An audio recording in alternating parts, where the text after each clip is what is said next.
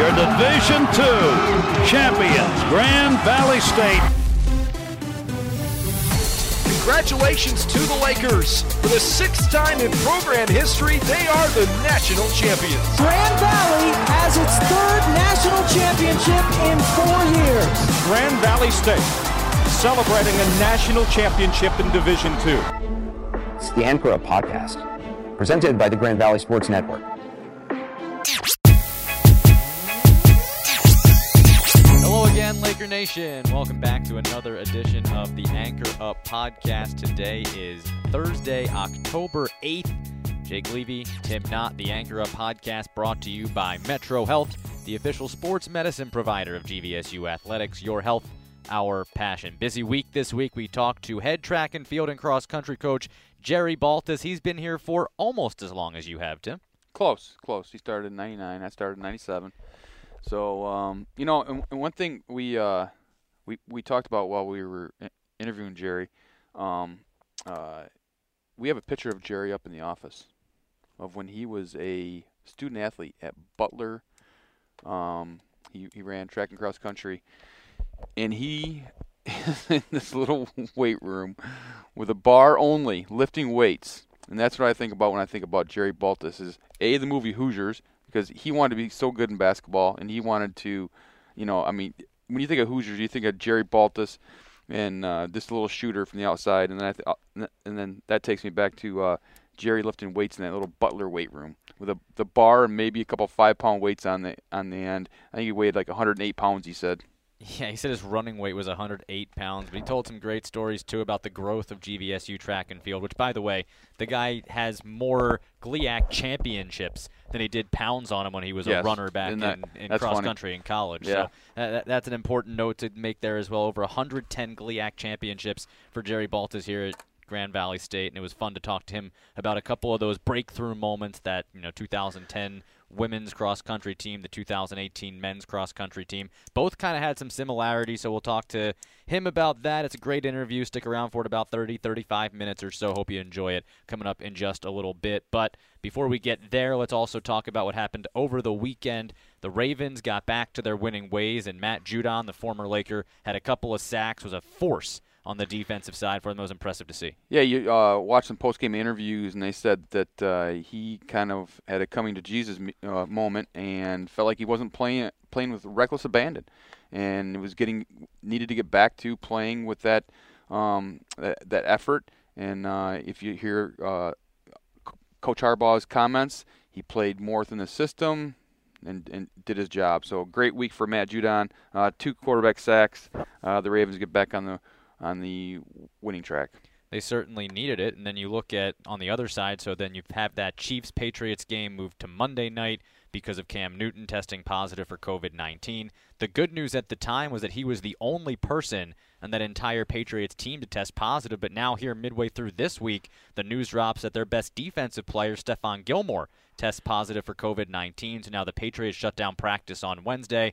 He so far seems to be the only one that's tested positive, but now you kind of start to turn your head and say, okay, what's going on here? Well, I think the NFL, I think every professional organization has done an outstanding job. Basketball, baseball, hockey. Hockey, maybe it's because it was in Canada. We didn't hear anything get out in terms of COVID-19 during the hockey playoffs. And I think football's done an unbelievable job, especially when you consider football's not in a bubble. Well, I was going to say, so hockey and basketball you can put in the same category because they were isolated, they were in the bubble, they were in their own worlds, versus baseball and football have been in their own separate ballparks, traveling across country. In football, they've even had fans in some places. At least baseball made the blanket statement, no fans whatsoever. I just think that they're doing a great job in terms of the number of cases. I think for the most part, the athletes are doing a good job of controlling their environment. And you knew that you were going to have some breakouts. I think they've done a great job of controlling those breakouts and quarantining them. And, I think that in terms of the reporting of it, I think that people are starting to say, hey, you know what, it's going to happen. There's nothing we can do. We need to control the situation, control the environment, and move forward. Or we're just not going to play. Or we're going to shut the whole thing down. So, in terms of reporting it, I think it's become more of a, hey, yep, it's there. Why are we surprised? We knew it was going to happen. I know Damien Woody went on ESPN today, and he echoed those thoughts in terms of, hey, you knew it was going to happen, so why is anybody surprised, and why are we making a big deal about it? I mean, they're going to quarantine him. You're going to try to move forward. The NFL has done a great job of aligning those schedules and playing on those open dates, so everybody's on the same playing field. We'll see what happens when the NFL gets to the postseason, because baseball is doing these neutral site bubbles for the postseason. We'll see if football looks into doing something. So maybe have an NFC bubble, an AFC bubble, and then maybe you try to still play the Super Bowl in Tampa. I mean, Florida's kind of been a hotbed for COVID-19. That's been one of the tougher states to try to mitigate through that stuff. But all of that will be determined as we get closer, I'd imagine. You would think that football is holding out hope that things will kind of work themselves out by the time they get to that point, but it's getting closer and closer by the day. Well, I think, I do think that football is really going to hold out hope. You're exactly right, because they have allowed fans in. So, like Kansas City, you're going to all of a sudden say we're taking all your home playoff games away, but yet we've allowed fans at your home games throughout the season. I think that's then the question there, though, Tim, is what's more important to you as a league? Do you want to make sure that fans are involved, that the teams get the home field advantage, or do you want to make sure that what doesn't happen is what happened to the Patriots, where the Saturday before a potential AFC championship game, a starting quarterback comes down with COVID because they haven't been quarantined, they haven't been bubbled, they haven't been isolated, and so you have that issue. I think for the league, in terms of protecting the value of the playoffs, when you look at the cost-benefit analysis, it's probably more beneficial for them to have the players isolated so you don't have that kind of issue and tarnish potentially a playoff run. Yeah, I mean, well, it's going to be wait and see. I mean, I think that they still want to stay away from the bubble situation if they can at all costs, but I don't know. We'll see. We certainly will, and I mean, speaking of waiting and seeing, we'll have to wait to see one more thing too that I'm very interested about. Don't forget the GVSU Fall Fundraising Golf Outing is coming up on Friday, October 16th. 7:30 registration includes coffee and donuts, and then you also have a shotgun start at 8:30. $75 per golfer. It includes the 18 holes in a cart, range balls, and of course the morning refreshments as well. But it might involve Tim Knott playing a round of golf, and I want you to go on the record. You have gone on the record several times as saying that you are the best once-a-year golfer. I think I am. In America. Who doesn't play? I mean, you can't be a former professional and only play one time a year. I'm talking about a guy like me who will play scrambles only. Like after 9 holes, playing by myself, it's like, I'm done. I don't want to ruin the rest of my day. But the one time I have no bad habits in terms of, the slice and I focus on the basics, I am unbelievable with the short irons. Well, this is a chance for you to put your money where your mouth is. Exactly. So I might put together a team of 3 just ringers and then me.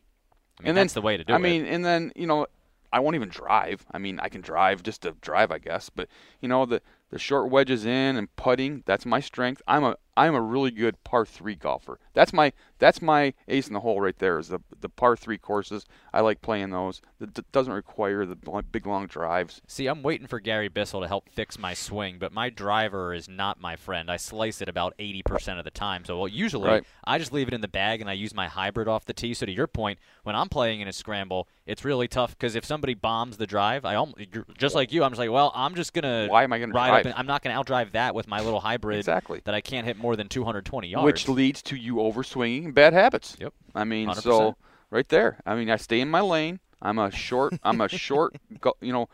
shot golfer.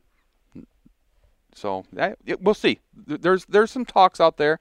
I've got some feelers out there. What do we need to get you to do it? What is the line in the sand that if this happens, you will put together a team? Oh, I'm in discussions right now with a couple different team possibilities. Oh, so it just depends on whether or not the members that you need to feel like you have a chance to win this thing participate. If their schedule opens up, then I have a possibility of being picked up by them, and then I'll play. All right. Well, if you're listening out there, a chance to potentially go head-to-head with Tim Knott at the GVSU Fall Fundraising Golf Outing, the first one ever. So it should be a lot of fun. $75 a golfer. Again, that's at the Meadows on Friday, October 16th. Registration available. Go to gvsulakers.com to find out how you can register for that. The Anchor Up podcast is brought to you in part by NovaCare. Discover the power of physical therapy, the official physical therapy provider of GVSU Athletics, and by PNC Bank, the official bank of GVSU Athletics. PNC Bank, for the achiever in you. And it's another week, another achievement for Tyler Bradfield, speaking of which.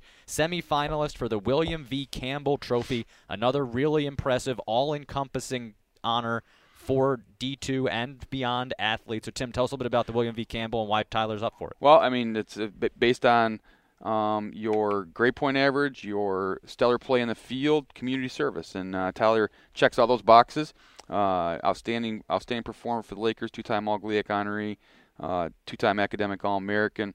And so, you know, obviously Tyler, we talked about it before, somebody gave him an A-, which we're not really sure. We would like to know who that was. We could probably go back through his transcripts and figure it out. But yeah, we'll talk to Damon and see what we can get. But just an outstanding, a student athlete. I mean, he's the epitome of what you want in your student athletes. Takes care of business on the field, off the field, no social issues. So just a great young man, and he's being rewarded for it. And we're looking forward to getting back on the field here in January, February, starting practice, and then Tyler's senior year in 2021. So eagerly awaiting those days. You know, it kind of takes me back to Bart Williams' senior year, where it seemed like every single week he was breaking another record, or we were giving him another game ball, or we were making another graphic because he found another way into the record books. Tyler's kind of doing the same thing this year, where he finds himself up for another award basically every week. Well, I mean, it takes – you have to check all the boxes for these awards that he's being honored with, and these nominees. And community service, academics is a huge part of it, and you're playing the field. And not everyone can, check all those boxes. And so, we do a good job of finding those student athletes early in their careers, realizing, hey, who's going to be Cassidy Bench type situation? Who are going to be those student athletes that are going to excel in the classroom, excel on the field? Well, what's that third area that these awards really look at? Community service. And so we seek those kids out and say, hey, listen, when you're out doing stuff, let us know so we can get that, get information on what you're doing, because that's a huge part of those honors. And so, head coach Matt Mitchell does a great job of getting the football team out in those community service projects.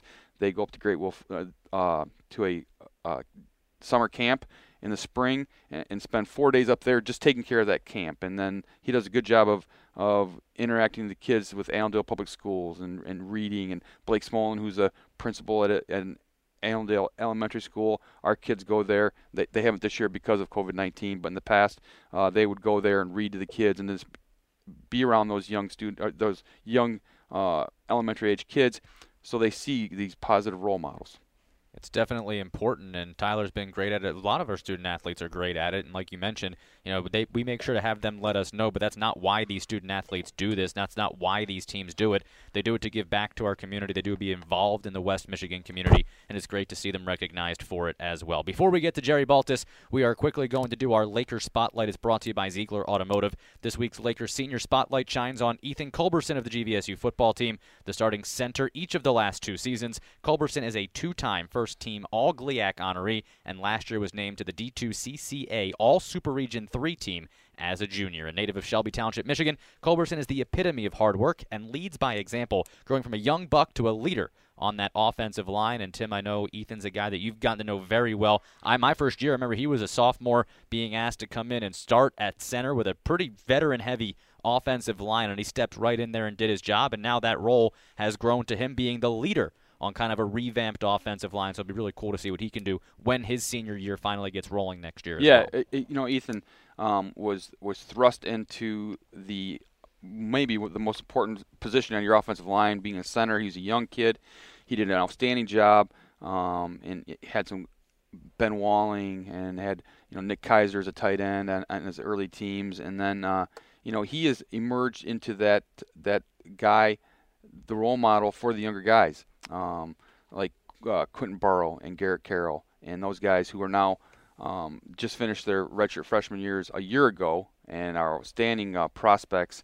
And Ethan has done a great job of mentoring those guys and just showing them the ropes, how to be a good offensive lineman. Know your role, keep your head to the grindstone, just do your job. Those guys aren't looking for the press clippings per se, but just be efficient and do your job. And I know head coach, our offensive line coach Scott Wooster is really excited to get that group together. Well, we do give him a little bit of press here this week with him as the Lakers spotlight. That's Ethan Culberson, the center on the GVSU football offensive line, brought to you by Ziegler Automotive. All right, well, we have for the first time an active coach as our guest on the Anchor Up podcast. Jerry Baltus, 21 years at the helm of the GVSU track and field and cross country teams. His first head coaching job, and he's certainly taken it and run with it, if you pardon my pun. All of our interviews are brought to you by Coors Light, reminding you to drink responsibly, distributed locally by Alliance Beverage. All right, here he is, the head track and field and cross country coach at Grand Valley State, Jerry Baltus. And with that, we now welcome on the track and field cross country head coach at Grand Valley State, Jerry Baltus. Good enough to give us a little bit of time. The first current head coach to be a guest on the show here, the Anchor Up podcast. Jerry, how you doing? Great to be with you.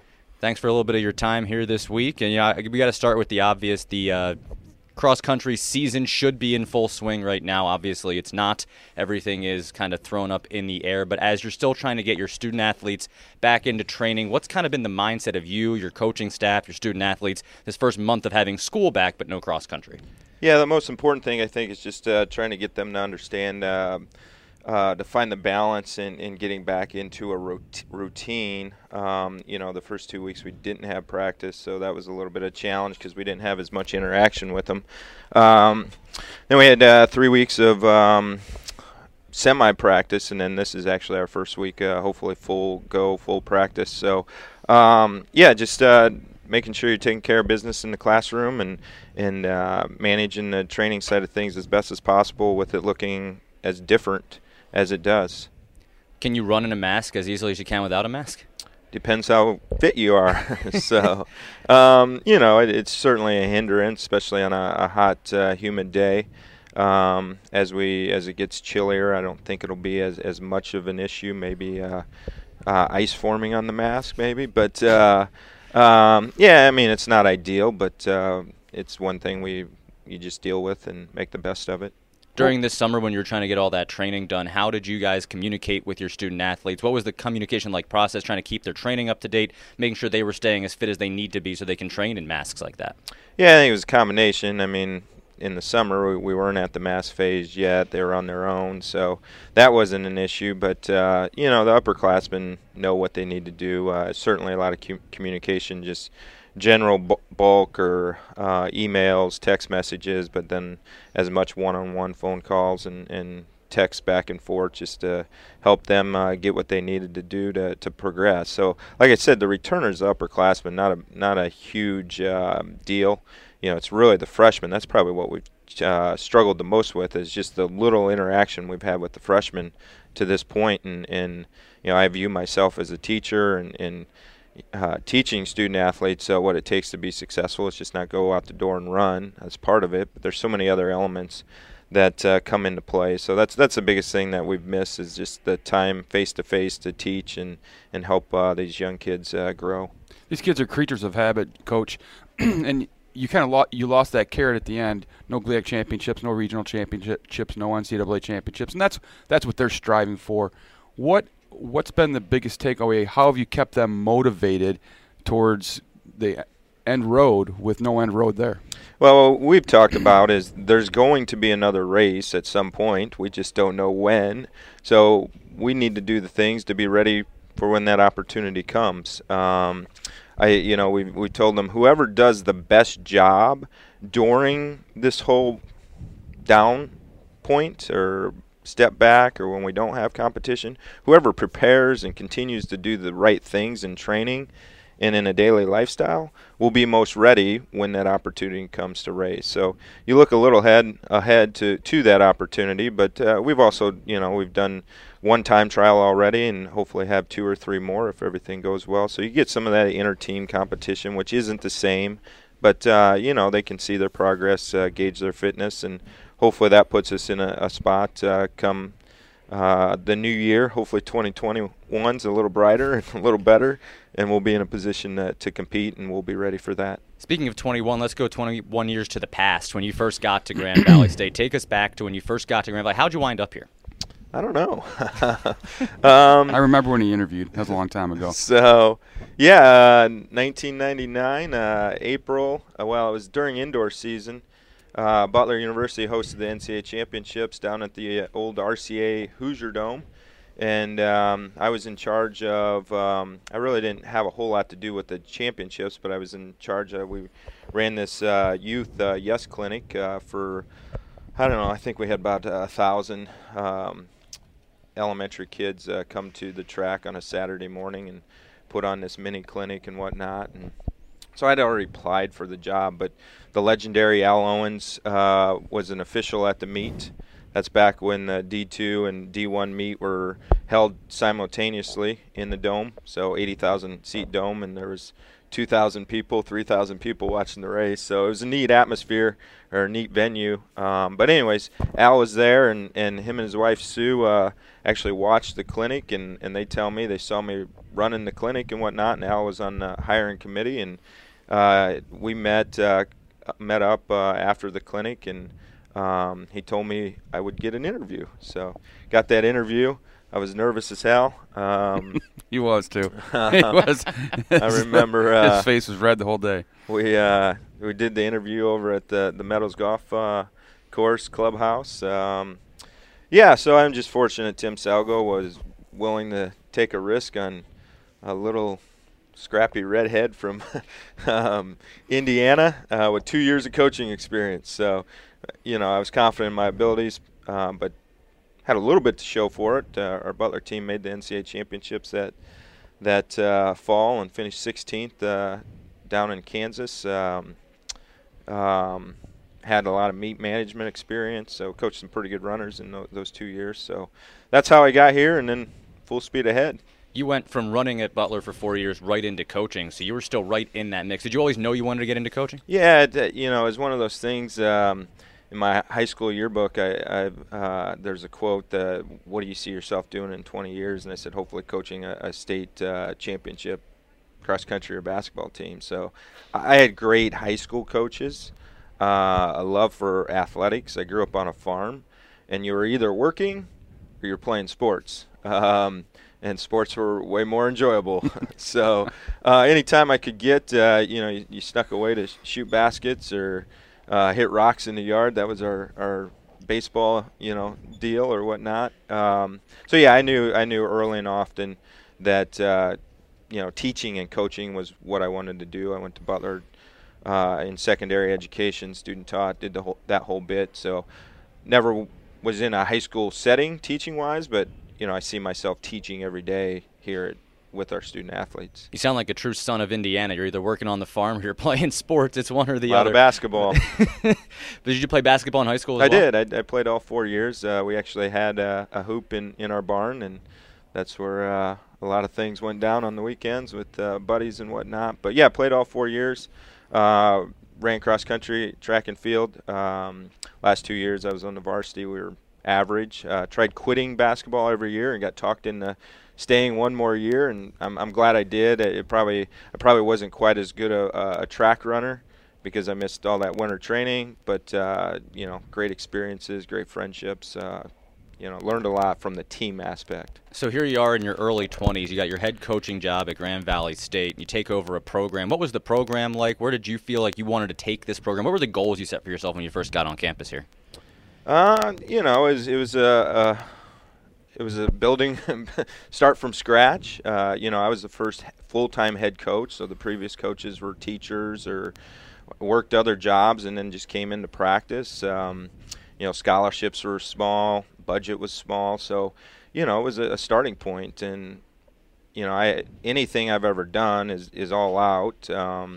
So we wanted to build a championship program.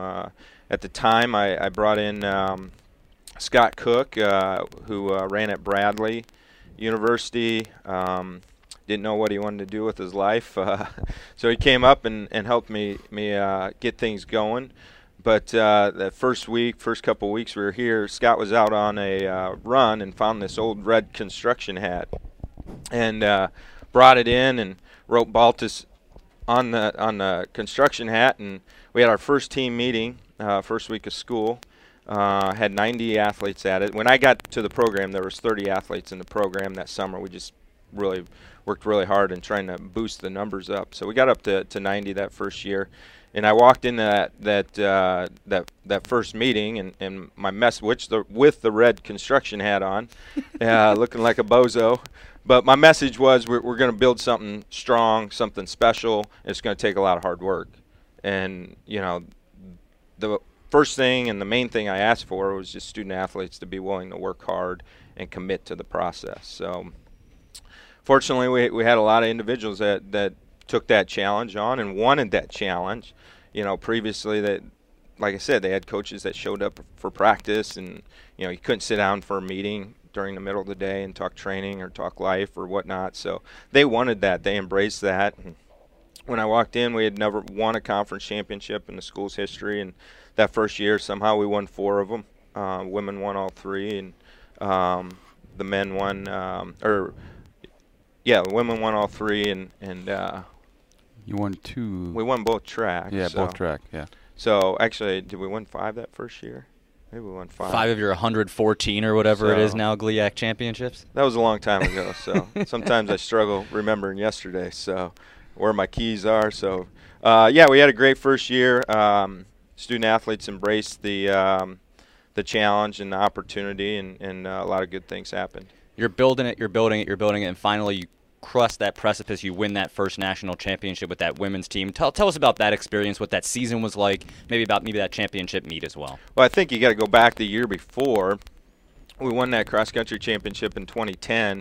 In 2009, we were in southern Indiana in Evansville for the national championships, and I remember, it was sort of a goal or expectation, or you wanted to win, or we wanted to win, I wanted to win on my home soil or whatnot.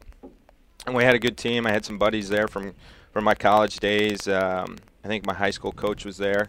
And we were in total control of the race. And there was a big hill with about 600 to go, and coaches were coming up that hill 600 meters from the finish ahead of the race and congratulating me on us winning.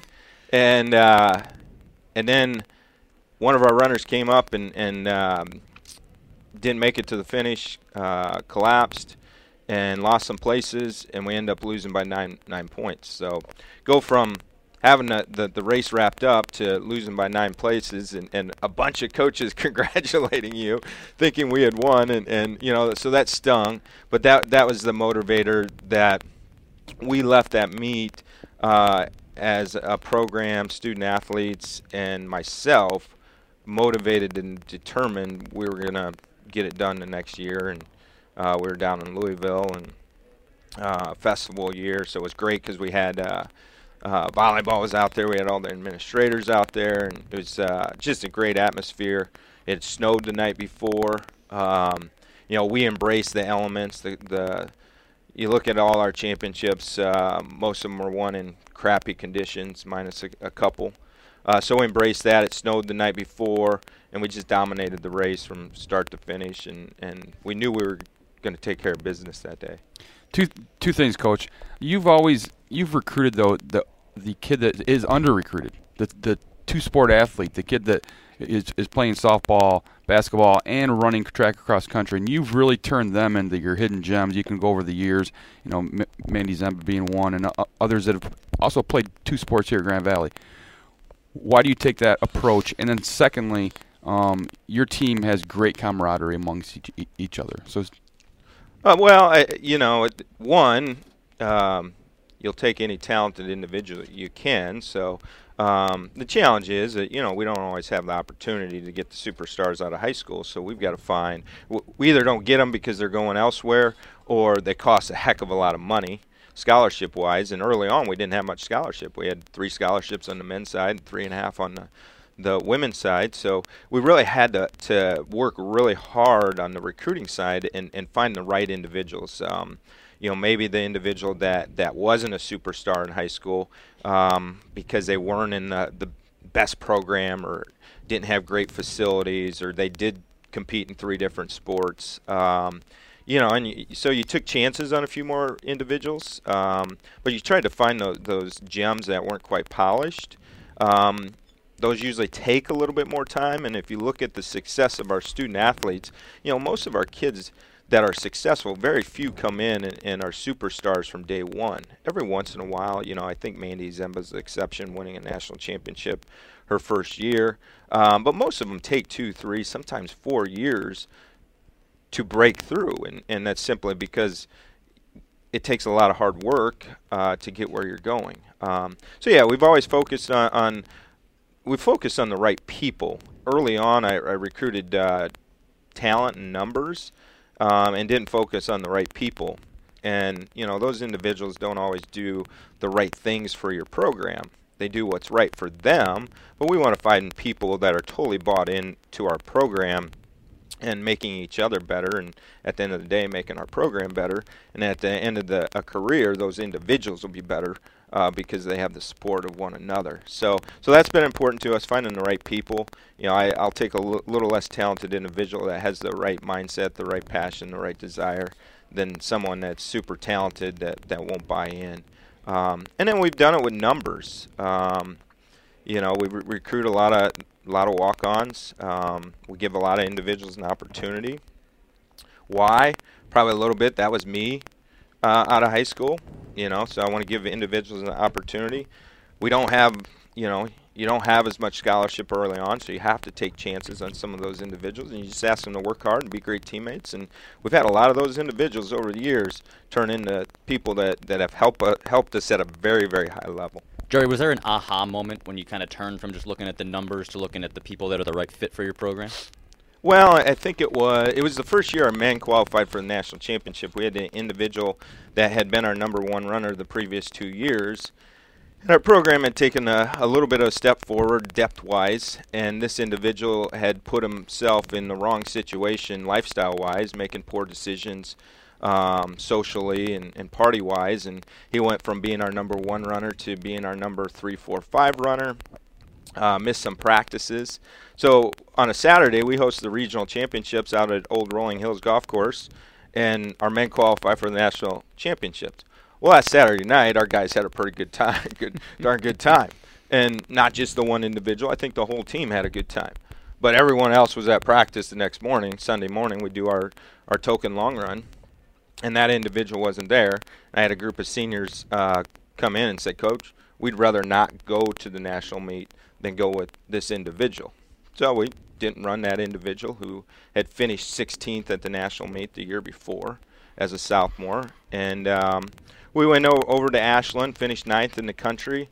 We put that runner in there. We're probably 5th, 6th, 7th, finished a little bit higher. But we set a tone for our program for the years to come that we needed the right people making the right decisions each and every day. And that the regional and just getting to the national meet wasn't the most important thing. Being prepared and ready to compete once we get to the national meet is the most important thing. I go back to that story you told about 2010 in Louisville, and I can't help but think to 2018 in Pittsburgh. It sounds like deja vu all over again for your men finally breaking through. Super muddy course. We still have those shoes of yours caked in mud from the sweep of the national championships at a festival year in Pittsburgh. Take us back to that men's one. I know that one was special for you. Yeah, no doubt. We were 3rd 3 times prior. You look back at the women, we were runner-up 3 times prior. Our women were runner-up 6 times prior to winning that first national championship. So you just got to keep, beating at the door and trying to knock it down. So that day in Pittsburgh, we weren't that year in 2018. We did not have the best team. We had the best team on the day in Pittsburgh. And that's, when you get to the national championship, that's all that matters. You got to get there first and then be ready to go when you get there. So certainly the elements helped us, but they helped us because we embraced them and we made the most of them.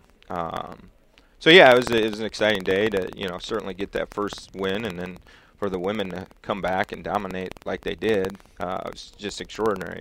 And you look at that lineup, of course, Zach Panning's a superstar, Enal's a superstar, but our next 3 runners are just okay guys. Guys that just blue collar, weren't superstars in high school. They were good runners.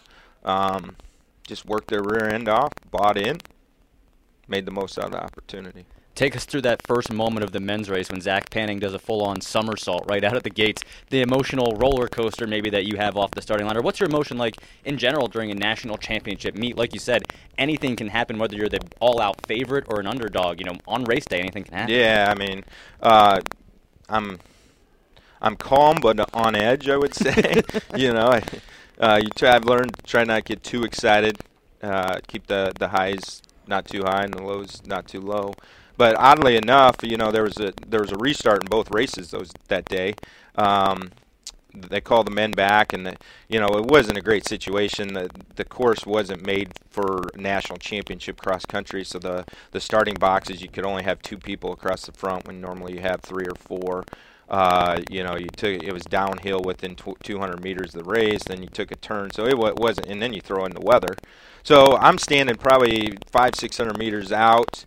300 meters from the first downhill, which is 200 meters into the race, 300 meters in the race, and I can see someone flip, and 2 of our guys get pushed into the orange fencing off to the side, and it going through my mind, and the words coming out of my mouth were, "Oh, whatever," and then I'm like, well, hopefully we got back on our feet, regrouped, and 10K is a long ways, and it's crappy conditions, so we got time. So I run down about 400 meters.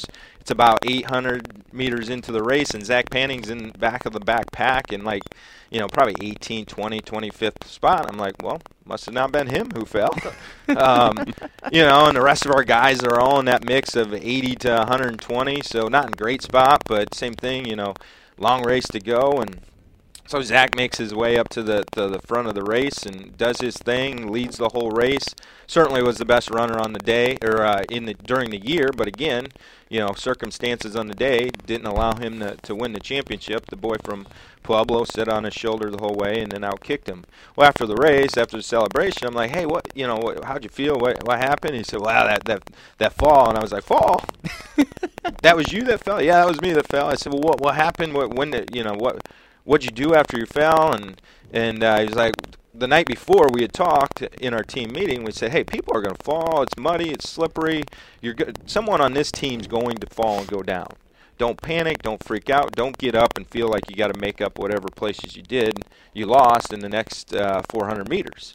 Take your time. Get your composure. You start sprinting, your heart rate goes up and really shocks your system. So I said, Zach, what'd you do? He said, I did exactly what you told us not to do. I got up, I sprinted, fought through the crowd, and got back in the mix. So, competitive spirits in the moment do crazy things, and, put him in a position. He was worried the race would get away from him. There were great runners in the race, and the reality is he was so much better than the field. If he would have been patient, he probably would have been all right. But he did so much work to get back up to the front in that 400, 600, 800 meters, and then led the whole race. That the guy from Pueblo just sort of used and abused him, and he used his kick early in the race, as opposed to pretty much. That's a great way to sum it up. So, would have loved to. Sarah Berger won the women's race, both team championships. Zach was second. Would have been awesome to sweep all that, but. Our guys got in there and fought, and it was close the whole way. I was probably more worried about me making the finish line than them. There was a huge hill with 600 meters to go, and Coach Watson and I had to run up that hill, and about 3 times I was ready to stop and just look at my phone for the score on the live updates. But we eventually made it there. It was a great excitement, great celebration. The crazy thing about our sport is you celebrate one championship and the women have to go right next. Right. So you're trying to control your emotions as a coach. You celebrate with the guys for 5-10 minutes, but then you're going to focus on the women and make sure their heads are in the right spot and execute race plans, and they're not too high, and their heads focused on what we got to get done. So we turned our attention to that, and we got a little lucky on the women's side. We were totally on the right side of the box, and it was a little clearer path, less mud, and we got out and got in a great spot. And we had 4 ladies in the top 10 the whole race and just dominated the race. Similar to what we did in Louisville in 2014 when we went 1, 2, 3 in the slot fest of the mud. So.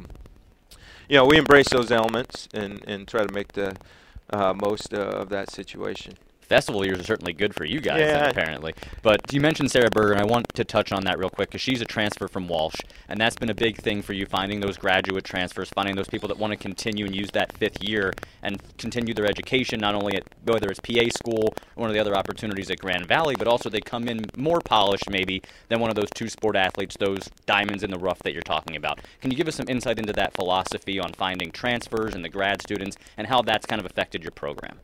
Well, it certainly helped us at a high level, and I think if you look at any great programs across the country, most of them have some transfers that come in and do some great things. Most of our transfers that have helped us at a high level are the grad transfers.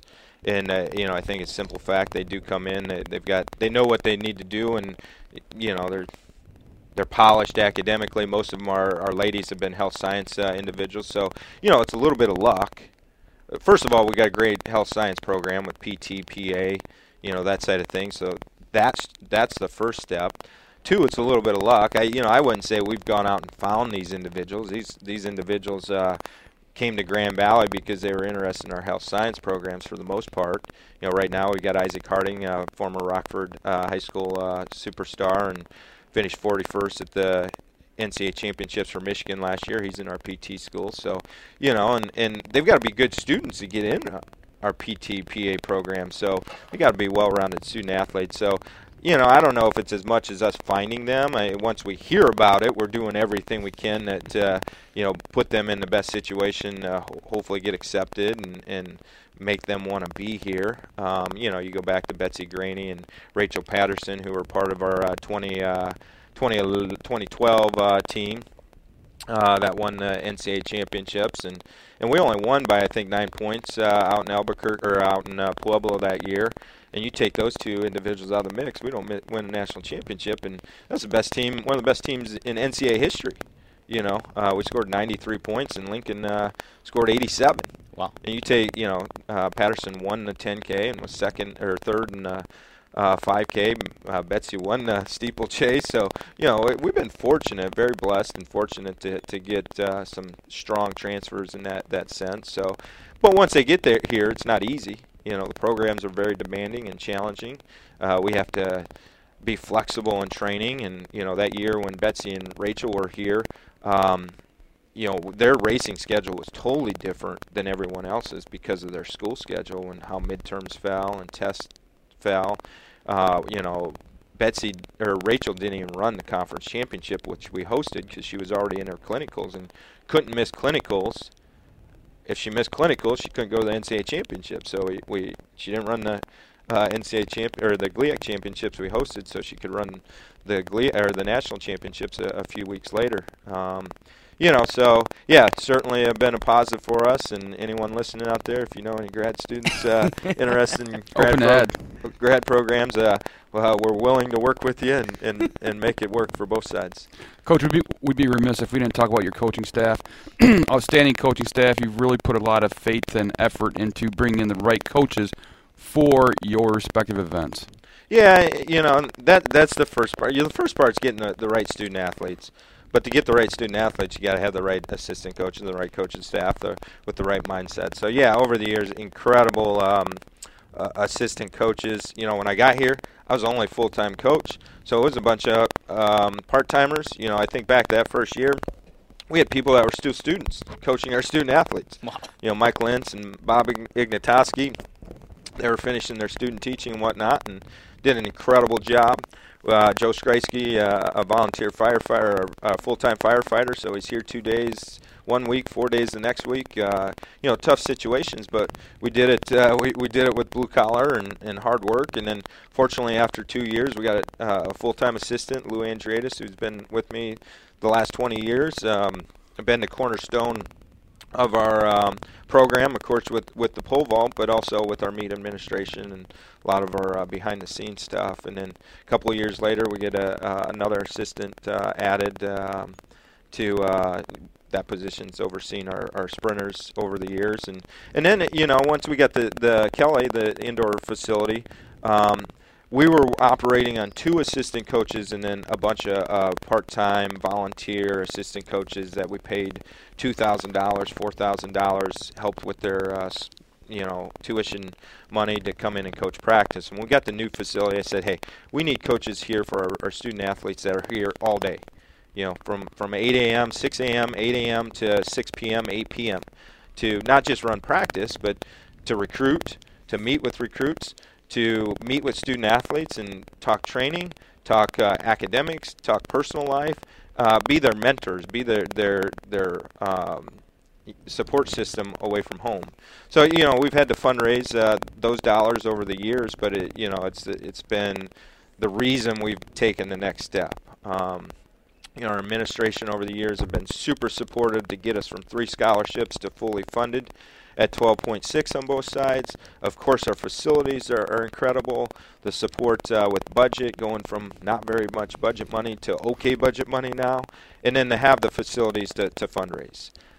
But our assistant coaches work really, really hard, and we've got a lot of volunteers. Right now we got 17 volunteers on our staff that come in at practice, help with home meets, help with recruiting, that make no money, but they give their time for our program and our student athletes. So our coaching staff over the years is the reason we get great student athletes and the reason our great student athletes perform the way they do. And then not only that, but some of those former student athletes become those volunteer coaches that keep the culture that Tim was talking about earlier. With 160 student athletes at a time, it's really hard to find a tight-knit group like you guys have, but you do. You mentioned some fundraising. I want to end on this. The Big Meet, if anyone's on campus, they know what day the Big Meet is because it is usually a jam-packed parking lot. You can't find a space this side of campus because you got so many kids coming in and out from all over this region coming to run in that. What is the Big Meet race day like for Jerry Baltus? I just sit back in the corner and kick up and drink some Gatorade and take it all in. No, it's a total, I mentioned Lou and how much he does for that, but, most big-time track programs that have facilities, they have a support staff that do all the meet management and all that good stuff, director of operations, all that good stuff. And we've got great event staff, game management, Jake Marg, Garen Lucius over the years. Sports info staff does an incredible job, athletic training. It's a total team effort. But at the same time, our assistant coaches each of them have a duty relative to the meet. So we get to coach, but we also have to make sure the meet goes well. And when you have 2,000 athletes over 2 days from all over the country, last year we had Alaska Anchorage here. We usually have 4 or 5 California teams, Florida, the East Coast. It's represented all over the U.S. And then we get some international post-collegians in there. It's a big deal. For instance, Steve Jones, our jumps coach, is in charge of our officials. Lou Andriadis, coordinating the officials, making sure they show up, they're ready to go, all that good stuff. Louis Andriadis sets the meet up on the front end, entries, all that good stuff. Coach Radlin, our sprint coach, oversees the hospitality room, making sure we got food, coaches are fed, officials are fed, all that good stuff.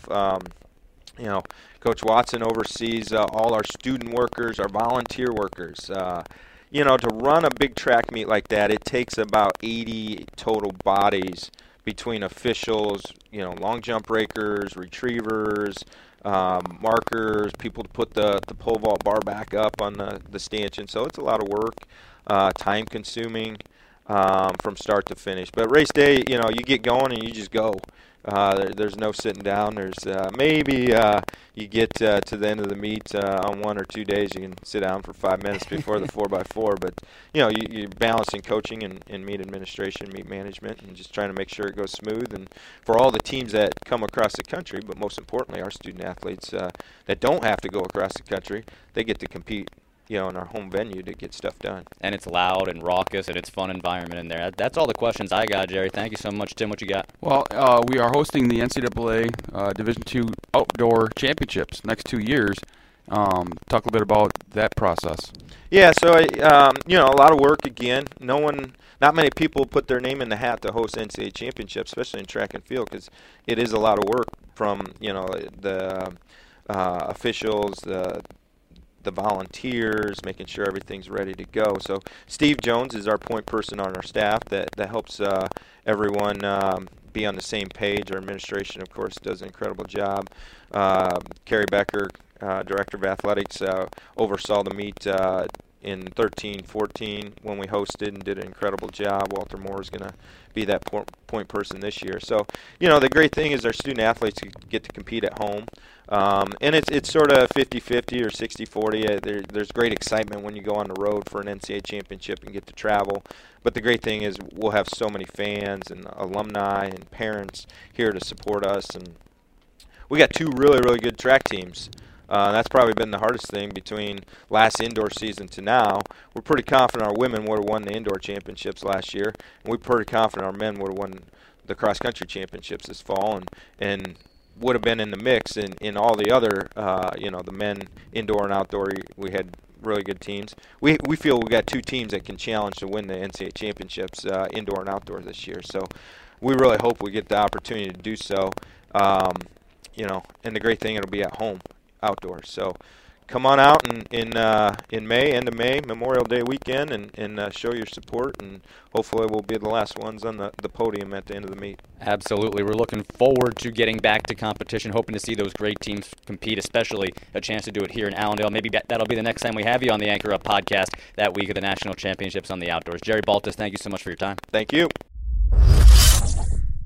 That was Jerry Baltus, interview brought to you by Coors Light, reminding you to drink responsibly, distributed locally by Alliance Beverage. The Anchor Up podcast is also brought to you in part by Earhart Construction, the official construction company of the Grand Valley Sports Network, and by Homewood Suites Grand Rapids. Enjoy all the comforts of home at the only extended stay hotel in downtown Grand Rapids. All right, let's get to some segments. First up, we have the Team of the Week, brought to you by Blue Cross Blue Shield of Michigan. Here for you now more than ever, confidence with every card. And we go way back for this one, Tim. This week's Team of the Week is the 1977 GVSU football team. They were the first football team at Grand Valley to win a GLIAC championship, going 4-1 in conference play. They went 7-3 overall and set the foundation for a run of 3 GLIAC titles in a 5-year span, including one trip to the NAIA playoffs. A couple of players to tell you about. Rick Van Ness ran for 894 yards that season, and Roy Gonzalez threw for then-school record 775 yards. That team was the first after graduation of Laker legend Jamie Hosford as well, which is important to note. He got done in 76, so he laid the groundwork for that. And on that 77 team, true freshman David Quinley was the backup quarterback. He made a couple of appearances there, but he'd take over as the full-time starter each of the next 3 seasons, and he actually still remains 10th all-time in Laker history with 4,455 yards. So that 1977 GVSU football team, that is your Team of the Week, brought to you by Blue Cross Blue Shield. And, Tim, I know that's even before your time. It was. I had to go all the way back to the 70s to find a team before your time, but still some pretty cool accomplishments, and it's cool to see where that team came from and where they went. Well, it was. And, Doc alluded to this team a few years, the 2 years later, that team that went to the NAIA playoffs and defeated Wisconsin Whitewater, Wisconsin Lacrosse, then went to Elon College and played in the infamous Mud Bowl. So Doc Woods, our last week's guest, talked about this era of football. And I'll tell you what's great about these guys. They are still super active in the Football Alumni Association, and they care so much about Grand Valley State football. When you look back at the individuals that played in the 70s and 80s, and they care so much about the program, and they give back so willingly to Grand Valley State University and the football program, making donations to the Jamie Hosford Center, football center that opened last year.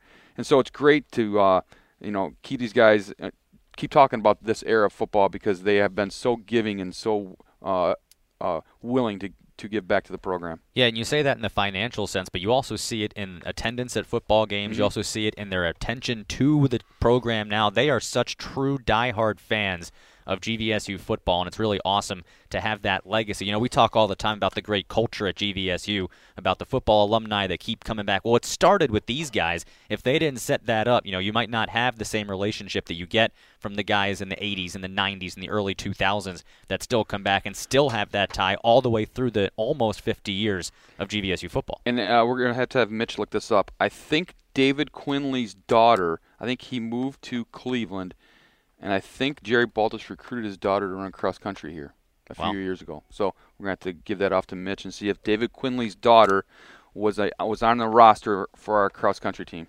Okay, there you go. That is next level knowledge there by Tim. Not talk about legacies and tying everything together. The Anchor Up podcast is brought to you in part by Uccello's, where great food and sports come together. Also brought to you by DTE Energy, Know Your Own Power, and by Mervine Beverage, Bud Light, reminding you to drink responsibly. Okay, it's now time for our great moment in Laker history. Tim, you always come up with some great ones, and this is fun because it's not just about a particular team. It's not just about a championship. It's about a moment. It's about something that's really cool. The Randy Katterberg Agency brings us our great moment in Laker history. Tim, I turn it over to you. Well, in 2005, then head coach Dave Diani, who's since gone on to coach the Iowa Hawkeye women's soccer team. Coach Diani really did a great job of turning the program around. And in 2005, he led Grand Valley State to its first regional soccer championship. And they were 19-3 that year, a name in soccer lore for Grand Valley State. Katie Taffler was a freshman that year. And Katie was the GLIAC Freshman of the Year. Probably should have been a 4-time Conference Player of the Year. She was 3-time. She was really the best player in the league. I think they said, we're not going to give it to a freshman. Did they have a Freshman of the Year at the time? Yes, she was Freshman of the Year. And wow. So Katie, 25 goals her freshman year. But that was the first regional championship. That team defeated Southern Illinois Edwardsville 1-0 in the regional played at Northern Kentucky. Then defeated Northern Kentucky 2-0 in the regional final. That game was played on the old AstroTurf, and it was terrible. I mean, it was terrible. It was whatever stadium NFL stadium back in the early 2000s. Well, me as a South Jersey native, I'm thinking of Veterans Stadium. I mean, they talked about there were gaps in the turf which you could step in, and there was talk about the regional championship being moved because the turf was so bad, but Northern Kentucky wanted to play, and because we didn't play on turf, we played on grass. They wanted to play on turf because they played on it all the time. It was played there. Grand Valley State defeated Northern Kentucky 2-0, lost to Nebraska Omaha in the quarterfinal. Some names on the team: Shannon Carrier, Mirella Tatunzik, and Courtney Willert, all Hall of Famers, along with Katie Taffler, also in the Hall of Fame. So Dave Diani said getting over the hump, winning that first regional championship, in which a few years later they won their first national championship. But that's our moment in history, and it was a great job of Coach Diani, who just had an outstanding career here. Really felt like that was the point where they felt like they could compete nationally then.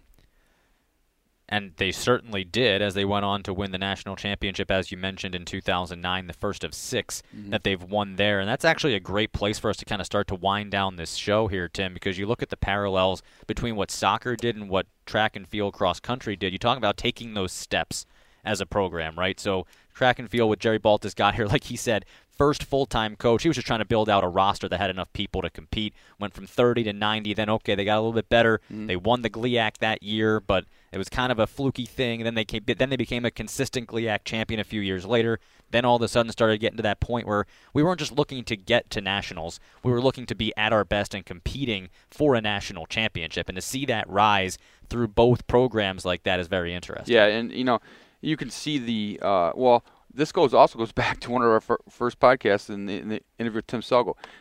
Dave Diani was the first full-time head women's soccer coach. And how do you get Katie Taffler-like players? By being a full-time coach and recruiting. And so, that was Tim Selgo's vision. Make sure you have full-time coaches, because recruiting players is the most important part of your job. Yeah, I think the one theme we've kind of come across with everybody we've talked to, whether it was Doc with softball or Jerry today with track and field, you can't compete if you don't have good players. Yeah.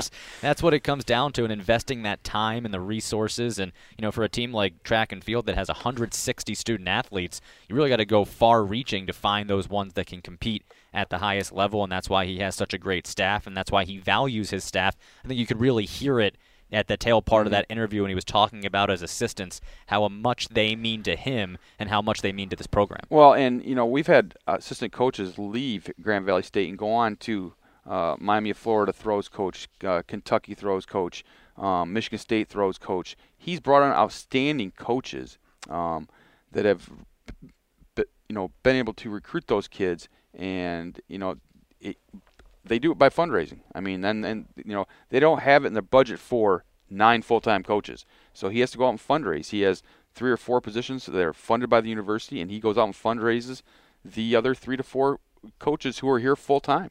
So a lot of hard work, and he's really done a great job of bringing in quality coaches that have excelled. Yeah, you remember when Michigan Tech all of a sudden started nipping at the heels of Grand Valley in cross country, and you look who's their head coach? Oh, a GVSU alum. Exactly. Go figure. So Jerry's done a great job with his tree as well. That's a really good point. And I think that's something that we've looked at. We talk about it all the time with football, with Brian Kelly, Chuck Martin, how that tree has developed such great coaches, and how the legacy of head coaches coming from within the program and building strong assistants and having assistants here that are for a very long time that want to be here, go on to do great things. But that's a thing that transcends Grand Valley State. You got some really, really top-level assistant coaches here that are working their tail off, and they're getting great experience, learning, competing at a high level, and they take that and they go wherever they may go. Well, that's almost a segment in itself, as the former assistant coaches here who have gone on. Just in football alone, I have 4 to 5 sheets of paper that Don Thomas has compiled with myself, just outlining where those assistant coaches are currently. I mean, it's crazy. And, you could go back through basketball, men's and women's basketball, soccer and softball and baseball, and where those guys have gone. Well, let's see if Mitch, our producer, had a chance to look up whether or not Quinley was a I could be thinking of somebody else, but I thought that... back end of our website or database, I searched the last name. No, okay. I could be wrong on that. All right, well, we got to know for that. We'll let you know next week on this segment. There have been plenty of legacies at Grand Valley, nonetheless. That just may not be one of them, so it's easy to get that confused with another. Well, that's our show for this week. Thank you so much for tuning in. NBA Finals wrap up this weekend. MLB playoffs continue. We'll talk about that. We'll also, of course, keep you updated as we get closer to, hopefully, a basketball schedule for the GLIAC this year and start to figure out when teams can get back to playing as we start to get a clearer picture of that. So as the month continues, we'll start to have a pretty clear picture of what's coming when January rolls around and the new year hopefully brings some GVSU athletics. But this has been the Anchor Up Podcast presented by Metro Health. Thanks for listening. Have a great week, Laker Nation.